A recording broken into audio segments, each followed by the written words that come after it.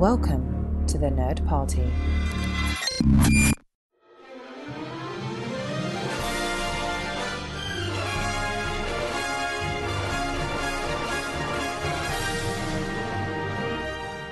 Welcome to Great Shot Kid, the podcast that examines the work of Star Wars creators. I'm John. I'm Mike. And we are here with a special episode today. We're going to give you a commentary on the Rebels Season 3 episode, The Antilles Extraction.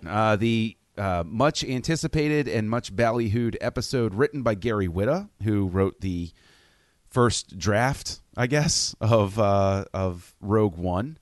And let's just, without further ado, we're going to say to everybody, let's go ahead and get everything queued up. If you're watching on iTunes, you're going to want to start at about 4 seconds in, because that is going to be when the Disney XD promo logo stops and the episode begins. And we will make a note. We'll do this Ron Moore style and make a note at the end of each act for those people watching it with commercials or on the XD app. All right? Okay, that sounds good. So let's go ahead and give ourselves a countdown. 3, 2, 1, start. So we've just had ships pop out of hyperspace. Yes. So, yeah, the reason why we're doing this is because in our very first episode, which you can also find today, we talked about all of the writers of Rogue One, including Gary Whitta, and how he had just written 2 movies, which,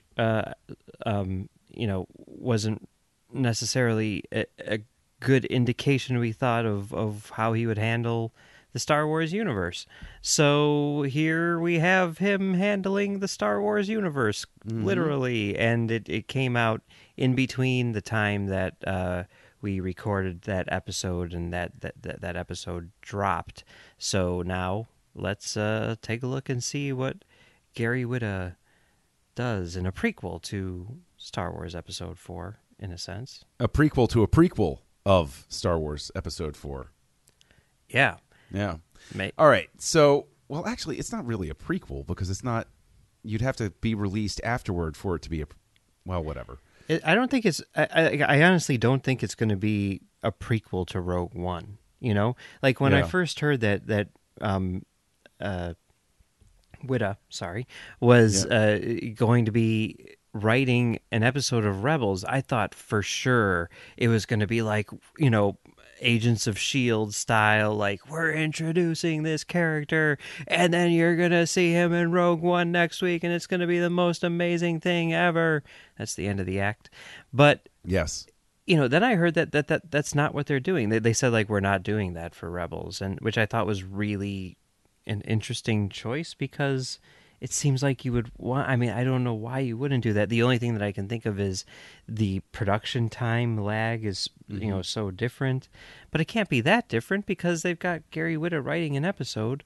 But whatever. So instead of, getting a prequel to Rogue One, we're getting a Wedge origin story. Yeah, and which is, all well and good. And, of course, we find out that Fulcrum in this scene is actually an interchangeable cover name for anybody who's willing to help the rebellion. Because when Fulcrum was mentioned in the lead-up to this episode, everybody got excited because they said, no, Fulcrum's Ahsoka. Ahsoka is Fulcrum. And they do mercifully confirm what I had hoped by saying, no, Fulcrum's just a cover name we use. It's like, oh, okay, thank you. That's good. But before we get too much further in, I do want to say during that opening pre-logo sequence, the space battle, they used 2 of my favorite ships from the entire Star Wars universe, which is TIE Interceptors and A-Wings, which I have been obsessed with since I was a child. So to see them going up against each other in that opening sequence was a bit of fan service that made me happy. So, yeah. And, speaking of fan service, I mean, I guess the whole idea behind this episode is kind of fan service, the idea of doing a Wedge origin story. And I'm okay with that because I love Wedge. I've loved Wedge ever since I was a kid. I don't know why. Maybe it's because he's the one who's in all 3 movies or whatever. But, yeah, I always get a kick out of Wedge. I liked how they used him in Aftermath. and that sort of thing. I didn't. Well, no. Let's not talk about Aftermath, please. I'm not done with. Let's keep it happy. I'm still working my way through Life Debt. Although I have to say, I like Life Debt a lot more than I liked Aftermath. You're crazy pants. Whatever. But speaking of crazy pants, this is sort of your traditional, breaking into the base with a cover identity trope where it's like, oh, my car didn't work at first. Come on. This is obscene. Oh wait, no, I have to blow. No, there's more space dust on this. Could we not have just gotten past this without doing this scene? I would have been happier without it. Is all I'm saying.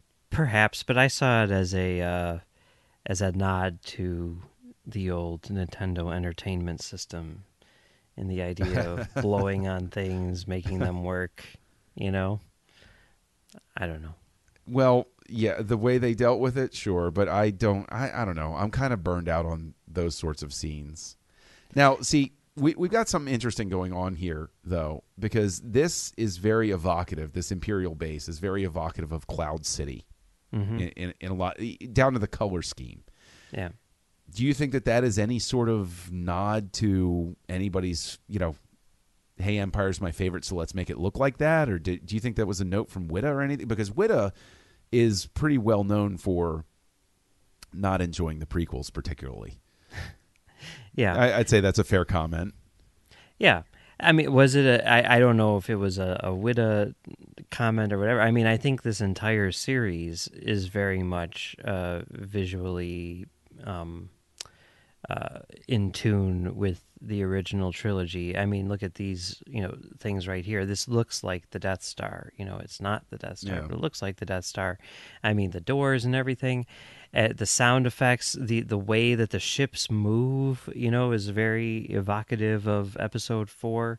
So I think that, this base looking like Cloud City is just in keeping with sort of the overall aesthetic of the show. They do that a lot. It's sort of all about the visual references to the original trilogy, which I like quite a bit. Yeah, well, I mean, a lot of their earlier vehicle inspirations definitely came from Macquarie's original paintings and stuff like that. I just, I'm always looking for the tell, I guess, that somebody snuck in something that's a little extra. Probably looking too hard on that one. Now, I mean, I think we do see that later on, which we'll get to it. We'll get to it eventually. But there's a nod later on, which I think is, maybe I'm reading too much into it, but I think it's cool. We'll see. Yeah.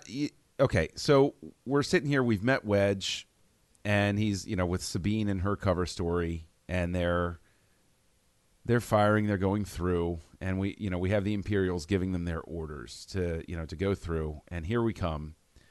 They're watching, and this is sort of an evil Kobayashi Maru test, I guess. Where it's what do you think of this scene? Like this is I can't think of any other way to put it. This is evil Kobayashi Maru. Yeah, I think that is good. It makes sense. I would imagine that the Empire would have tests like this, and I think that it's a pretty good scene that, kind of like showing their talent while not putting them in danger, but then also kind of like showing the Empire's, philosophies. That's and we that was the end of the act. So now we're back. And then there's also the whole thing where you see the ghost, and that's kind of like a, whoa, wait a minute kind of thing. And here, look at this. This is so cool with the little flight simulators. I mean, just the way that it looks like the cockpit section of the TIE fighters and everything. In case anybody missed the note that we've transitioned, they have just climbed out, and they're at the debriefing after they climb out of the TIE flight simulators. Just in case you're looking to cue it back up, and we have the big bad pilot instructor walking down the ramp and walking toward them now. The guy with the mustache. I mean, what do you think? Well, out of the main characters on Rebels, who's your favorite? The main characters on Rebels? Oh, geez. Honestly, Zeb, Yeah. because I like that type of character. Who's yours? I think it's Sabine. Really? And they never really give her anything to do. And she's like the one character who I'm always like, no, come on. I am so tired of Ezra and Freddie Prinze Jr. and their Force thing. Can we please just explore some of these other characters? Like, I like the Zeb episodes. I mean, Chopper, I honestly like Chopper a lot more than I like R2 or 3PO. I mean, maybe that says more about me than it does about, him, but whatever. Okay, no. So back up there, Yeah. okay? Yeah. And right now, Agent Callus has just arrived. But Yeah. back that up. You like Chopper more than R2, okay? I don't really like... And you like Sabine. Sabine, who is a character that I don't particularly care for because she typically doesn't have a whole lot to do, right? What is it about those characters? What works for them? Well, for Chopper, I think what I like is the sense of humor at play. I like his sort of like his attitude, his bad attitude, his shtick, Whereas I think like, R2 and 3PO have a shtick, and I'm not really too fond of their shtick. Every time people are like, yeah, R2 and 3PO are in the new movie, I'm like, oh, great, cool. That'll be some, semi-humorous moments, that we get to see on screen. But like with Chopper stuff, like it genuinely makes me laugh. I like that stuff. As far as Sabine is concerned, I like the idea that, she's a Mandalorian and that she is, artistic. I like how she's kind of like designed the her Mandalorian army or armor to look like something with a little extra flair, and I don't know, there's just something about that which is cool to me. And maybe it's the fact that she's wearing the armor, because that's an interesting thing which I sort of discovered while watching Clone Wars, where it's like everyone loves Boba Fett, right? But like Clone Wars has Boba Fett and Clone Wars has Mandalorians. And whenever they had an episode with Boba Fett, I was like, oh. But anytime there's an episode with Mandalorians, I was like, oh. And I think maybe the cool thing about that character is just the armor. I don't know. It's possible. I mean, I'm gonna go out there. I'm gonna throw it out now that I was never a huge Boba Fett fanboy the way others were. Yeah, I was. I loved the armor. I thought he was cool, and I loved. Probably my favorite moment with Boba Fett, no lie, from the original trilogy, is the fact that Ben Burt added a Spurs sound to him when he's walking through Cloud City, and it sounds like an old gunfighter walking through. Yeah. I always loved that scene where he's leading Han's carbonite block, and Luke is trying to hide behind the quarter, and you just hear that clink, clink, clink. It was really cool, really organic, cool sound. Yeah. The fanboy obsession with Boba Fett made me start to dislike him over time. Mm-hmm. And then in the 90s, in the expanded universe stuff, was when they started trying to rehab him and make him an anti-hero as opposed to a straight villain. I was like, no, I want to make him a villain again. And that's one of the reasons I love Jango Fett and that whole plot line in the prequels, is because it sort of redeems Fett for me in terms of, character and development and all that sort of stuff. So that's just my take on things. But, yeah. So it is cool to see Sabine get to do stuff here. Oh, and here we see Hobby, which is cool. They never give his last name, though. No, like even in there, she's like, this is Lieutenant Wedge Antilles and Hobby, right? Which and his last name is Clivian, and it's disrespectful not to give him his last name in this episode. Just gonna throw that out there. Okay, I think this is my interpretation of this. If you want to get into the whole Gary Whitta influence, right? I get the impression that Gary Whitta's take on Star Wars is similar to, I guess, Me and My Friends, where, there's the movies, there's the toys that we played with. He'd probably refer to an ATST as a chicken walker. And this guy is Hobby, and he hasn't read the random book in which Hobby gets a last name. And he doesn't care. And he's not going to look it up, because why would you? I am in all honesty, it doesn't wreck the episode by any stretch of the imagination.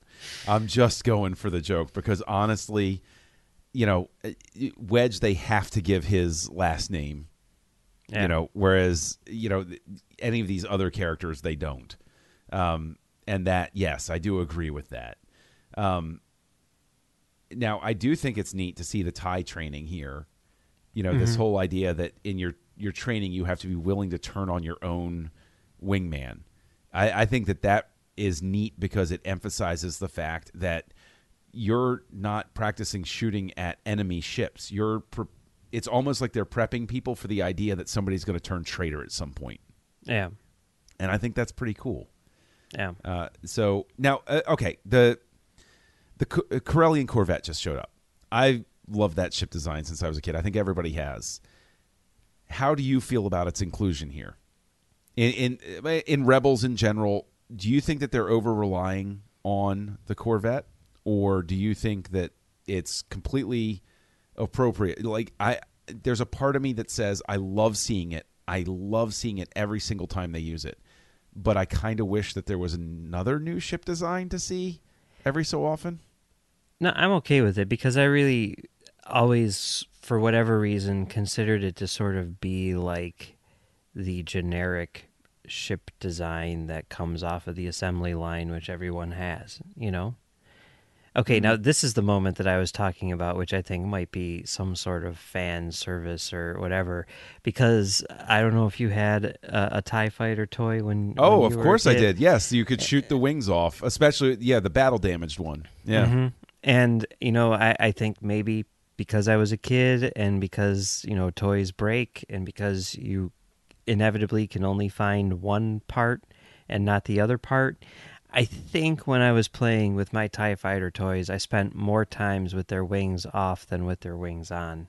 And I would like to think, especially since a lot of the design in this show is a reference to the original action figure line, that little sequence there where they pop off the wings in order to stop their propulsion or whatever, I would like to think that was a reference. And that was an act break. We're now back at the Imperial base with the three of them in the holding cell with the villain from the villain from Crystal Skull in Imperial uniform.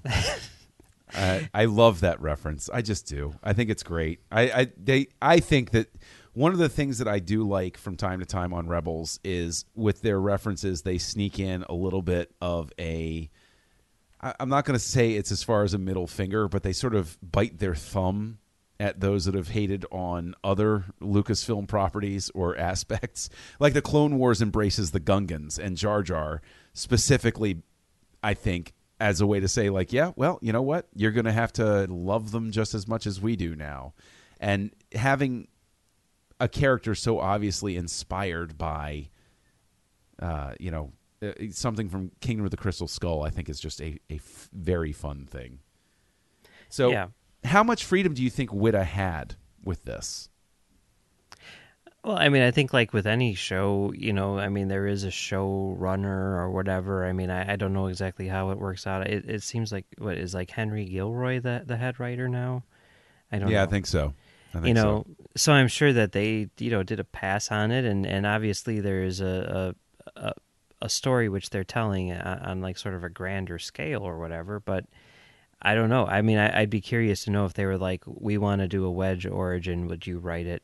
Or if he was like, I want to do a Wedge origin. Like, I wonder, which way that went down. Neither would surprise me. Well, I've got to imagine with a series like this, especially as controlled a franchise as this is, wouldn't it mean that Whitta would come in and they'd say, this is the episode that we have, flesh it out? I get it's different for every TV show, but like with something where it's so control, I don't know how much he's going to have room to play with. Did they just give him bullet points and say Wedge was an Imperial cadet and they have to get him, and Sabine is going to be our focus character?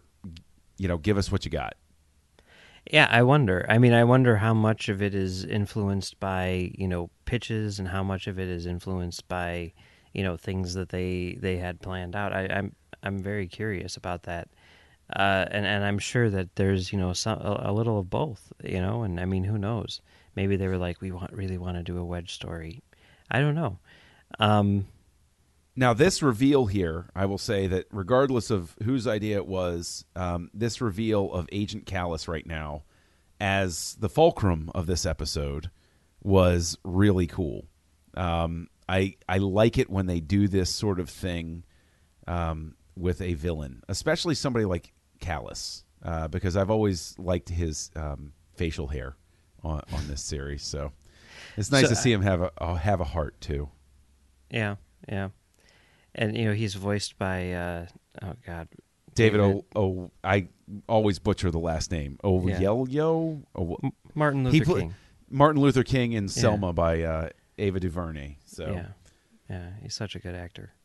He is, and I think it's also very interesting in this scene here that they choose a TIE bomber to fly off with, because if anybody has ever logged any, did you log any time with the X-wing flight simulator?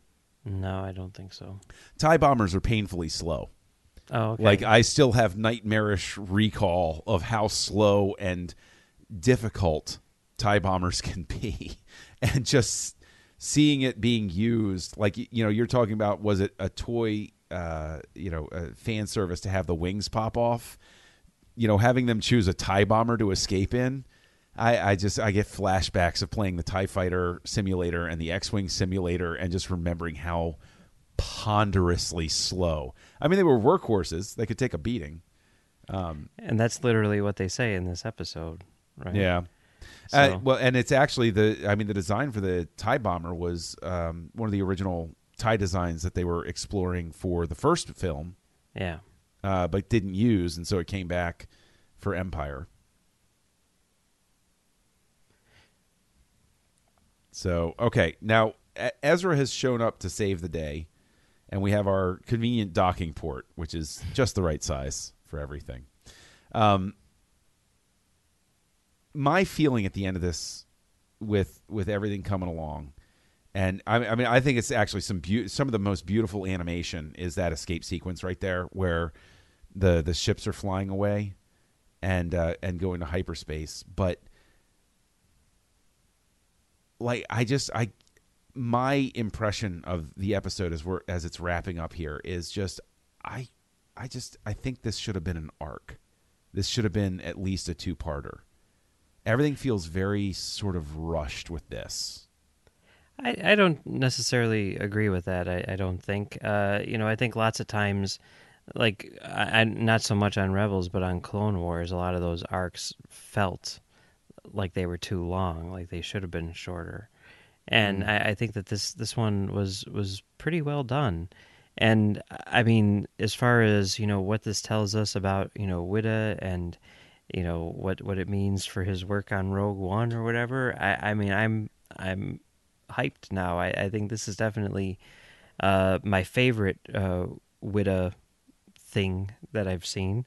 And I'm excited to see what he does with Rogue One, because it just confirms, I think, what we all knew, which is, he's a really big fan, and he has a good handle on what the franchise is and what it's supposed to be, and how to write for it. So I'm excited.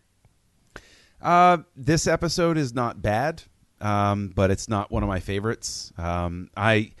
I've been having a rough time lately with the things that I'm seeing as fan service, but that doesn't mean that it's a bad thing. It just means that I'm of a mood right now where I would like to see less fan service. But in terms of a fan service thing, this was, I think, a very well written episode. I thought the dialogue was good, so hopefully that is what I have to look forward to for Whitta's contribution in Rogue One. So here we've come to the end of our commentary. Thank you so much for going along with us on this. If you want to reach out to the show, you can go over to thenerdparty.com/contact. Look up Great Shot Kid. Drop us a line. Let us know what you thought of the show. Let us know what you thought of the commentary. And while you're there, check out the other shows that we have to offer. We have Aggressive Negotiations, We have Nerd Nuptial. We have Filibuster. We have SETI Alpha 3. We got a whole bunch of shows. We have a whole lot of entertainment coming your way. Mike, if they want to reach out to you, where can they find you? You can find me on Twitter at Mumbles3K. You can find me out on cyberspace as Kessel Junkie, roaming the Badlands, as it were. And if you're out there roaming the Badlands, go ahead and check out our sponsor, Loot Crate. Go to lootcrate.com/nerdparty. Sign up with our exclusive code NERDPARTY. Get a discount on the monthly subscription fee where you can go ahead and you can get delivered to you every month with a different theme, a box full of goodies from T-shirts to mugs to different collectibles. You're going to get them sent right to your door for less than $20 a month, especially when you use the code NERDPARTY at checkout. So go to lootcrate.com/nerdparty, enter the code NERDPARTY. And thanks again for joining us for the commentary, and we will see you next time on Great Shot, Kid.